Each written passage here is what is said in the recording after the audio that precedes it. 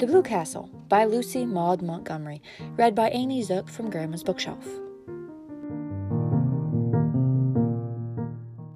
Chapter 15. "Let us be calm," said Uncle Benjamin. "Let us be perfectly calm." "Calm?" Mrs. Frederick wrung her hands. "How can I be calm? How can anybody be calm under such a disgrace as this?" "Why in the world did you let her go?" asked Uncle James. "Let her? How could I stop her, James?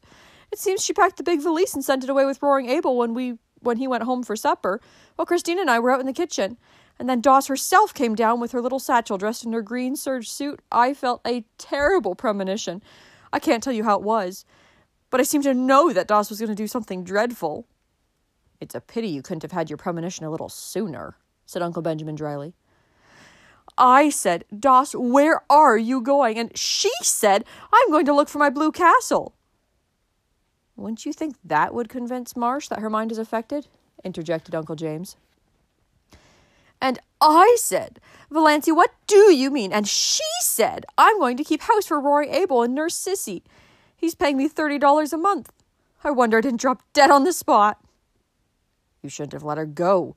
You shouldn't have let her out of the house," said Uncle James. "You should have locked the door. Anything." "She was between me and the front door, and you can't realize how determined she was. She was like a rock. That's the strangest thing of all about her. She used to be so good and obedient, and now she's neither to hold nor bind. I said everything I could think of to bring her to her senses. I asked her if she had no regard for her reputation. I said to her solemnly, 'Doss, when a woman's reputation is once smirched, nothing can ever make it spotless again. Your character will be gone forever if you go to Roaring Abel's to wait on a bad girl like Sis Gay.' And she said, 'I don't believe Sissy was a bad girl, and I don't care if she was.' Those were her very words. 'I don't care if she was.'" "She's lost all sense of decency," exploded Uncle Benjamin. "Sissy Gay is dying," she said, "and it's a shame and a disgrace that she's dying in a Christian community with no one to do anything for her. Whatever she's been or done, she's a human being." "Well, you know, when it comes to that, I suppose she is," said Uncle James with an air of one making a splendid concession. "I asked Doss if she has no regard for appearances, and she said, 'I've been keeping up appearances all my life. Now I'm going in for reality. Appearances can go hang.'" "Go hang!" "An outrageous thing," said Uncle Benjamin violently. "An outrageous thing!" Which relieved his feelings, but didn't help anyone else. Mrs. Frederick wept. Cousin Stickles took up the refrain between her moans of despair. "I told her, we both told her, that Roaring Abel had certainly killed his wife in one of his drunken rages and would kill her. She laughed and said, 'I'm not afraid of Roaring Abel. He won't kill me, and he's too old to be afraid of his gallantries.' What does she mean? What are gallantries?" Mrs. Frederick saw that she must stop crying if she wanted to regain control of the conversation. "I said to her, 'Valancy, if you have no regard for your own reputation and your family's standing, have you none for my feelings?' She said, 'None.' Just like that, 'None.'" "Insane people never do have any regard for anyone else's feelings," said Uncle Benjamin. "That's one of the symptoms." I broke out in tears then, and she said, "Come now, Mother, be a good sport. I'm going to do an act of Christian charity, and as for the damage it'll do to my reputation, why, you know I haven't any matrimonial chances anyhow, so what does it matter?" And with that she turned and went out. "The last words I said to her," said Cousin Stickles pathetically, "were, 'Who will rub my back at nights now?' And she said, but no, I can't repeat it." "Nonsense," said Uncle Benjamin. "Out with it. This is no time to be squeamish."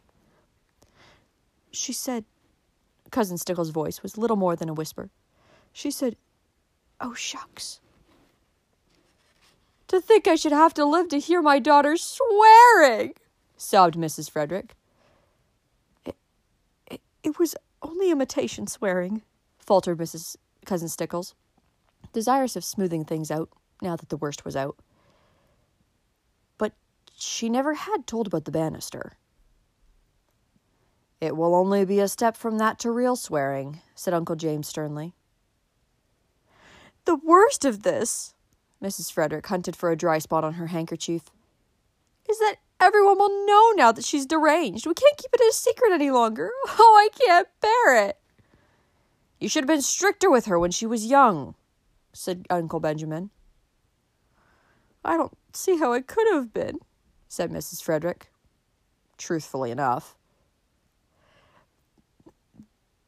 The worst feature of the case is that Snaith scoundrel is always hanging around Roaring Abel's, said Uncle James. I should be thankful if nothing worse comes out of this mad freak than a few weeks at Roaring Abel's. Sissy Gray certainly can't live much longer. And she didn't even take her flannel petticoat, lamented Cousin Stickles. I shall see Ambrose Marsh about this again, said Uncle Benjamin. Meaning Valancy, not the flannel petticoat. I'll see Lawyer Ferguson, said Cousin James. Meanwhile, added Uncle Benjamin, let us be calm.